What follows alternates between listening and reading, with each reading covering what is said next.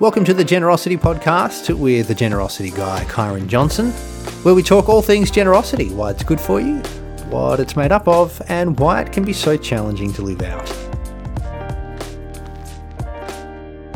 I don't hear it much anymore, but it was colloquial for a long time. People would talk about the only two certainties in life being death and taxes, both of which we still try to avoid. We try to avoid one by hiring great accountants, and we try to avoid the other by just not talking about it, avoiding it completely in language. The internet tells me that I'm not alone when it comes to talking about death. It can be quite the scary and uncomfortable topic and somewhat strange to discuss whilst we are still alive and healthy. But there are numerous benefits to openly talking about a time when we will no longer be around, including gaining a greater perspective of life, what we value, what we've achieved, and what we still wish to accomplish. It's such an important conversation as we will all die. Spoiler alert. Although we can't control how or when, we can control what impact we have after we have died.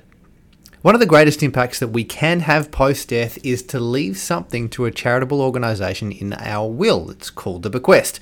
We are currently on the verge of the greatest intergenerational transfer of wealth in our history. There is so much money that is about to pass from one generation to the next that we just really don't know what to do with it.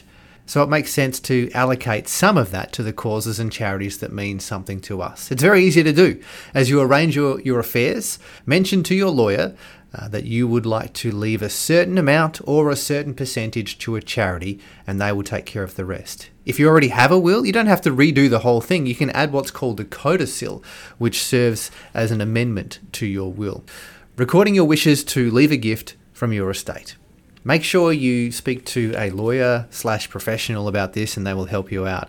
And also chat to your favourite charity about that as well. They may have a copy of the codicil to get you on your way.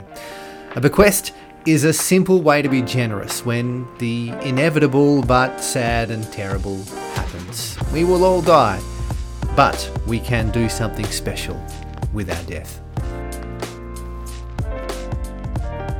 Well, thanks for joining us for the Generosity Podcast. If you'd like to find out some more information, you can head to thegenerosityguy.com, and we will catch you next time.